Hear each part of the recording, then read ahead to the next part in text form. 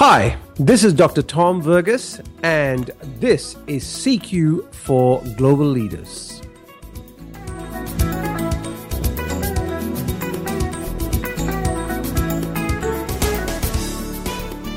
I'm often asked by people, how much should I try to blend in with people from the other cultures, or should they try to blend in with me? That old saying of when in Rome, do as the Romans. Is that really what we are trying to achieve with cultural intelligence? Let me tell you a story about my friend Julia. Julia is based in London. She was given an assignment to go to Saudi Arabia. In her research about Saudi, she realized that in Riyadh, women have to have their heads covered. So they wear a hijab, a headscarf that protects or stops you from demonstrating or displaying your hair.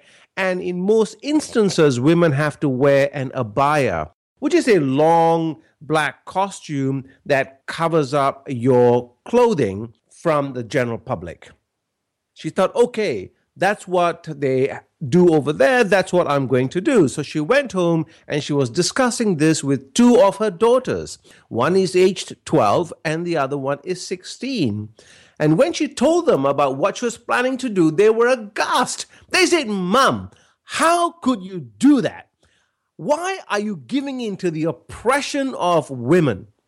Mom, if one of them came from Riyadh to London, would they say, oh, well, women in London don't cover their heads and don't wear their abaya, so I too am not going to wear it?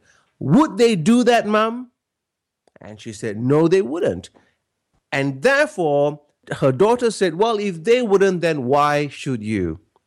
Well, think about this. Isn't this a classic cross-cultural dilemma? Who is going to give?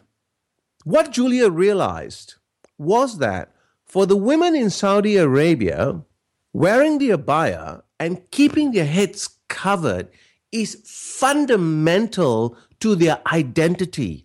It is fundamental to their core beliefs and to who they are as a person. However, for her clothes were just her clothes. I mean, she could change it. She could, she wasn't caught up. Her identity was not caught up in how her appearance came across to the world. So in other words, she came to the realization that it's far, far more important for the women in Saudi to have their identity and clothes compared to her. She was therefore willing to flex and wear the abaya and the hijab. So the point of this podcast is it's important when you are assessing your own cultural values to understand which values are you able to flex, which in other words means you can kind of be loose with it, and then which are the values for you which are core to your central beliefs, so that will then keep you consistent and authentic in your interactions. If you want to find out more about this, then reach out to me and I'll be happy to discuss this further.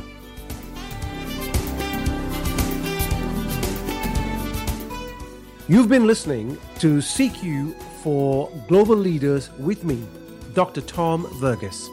To find out more, please reach out either via phone, email, or our site, culturalsynergies.com.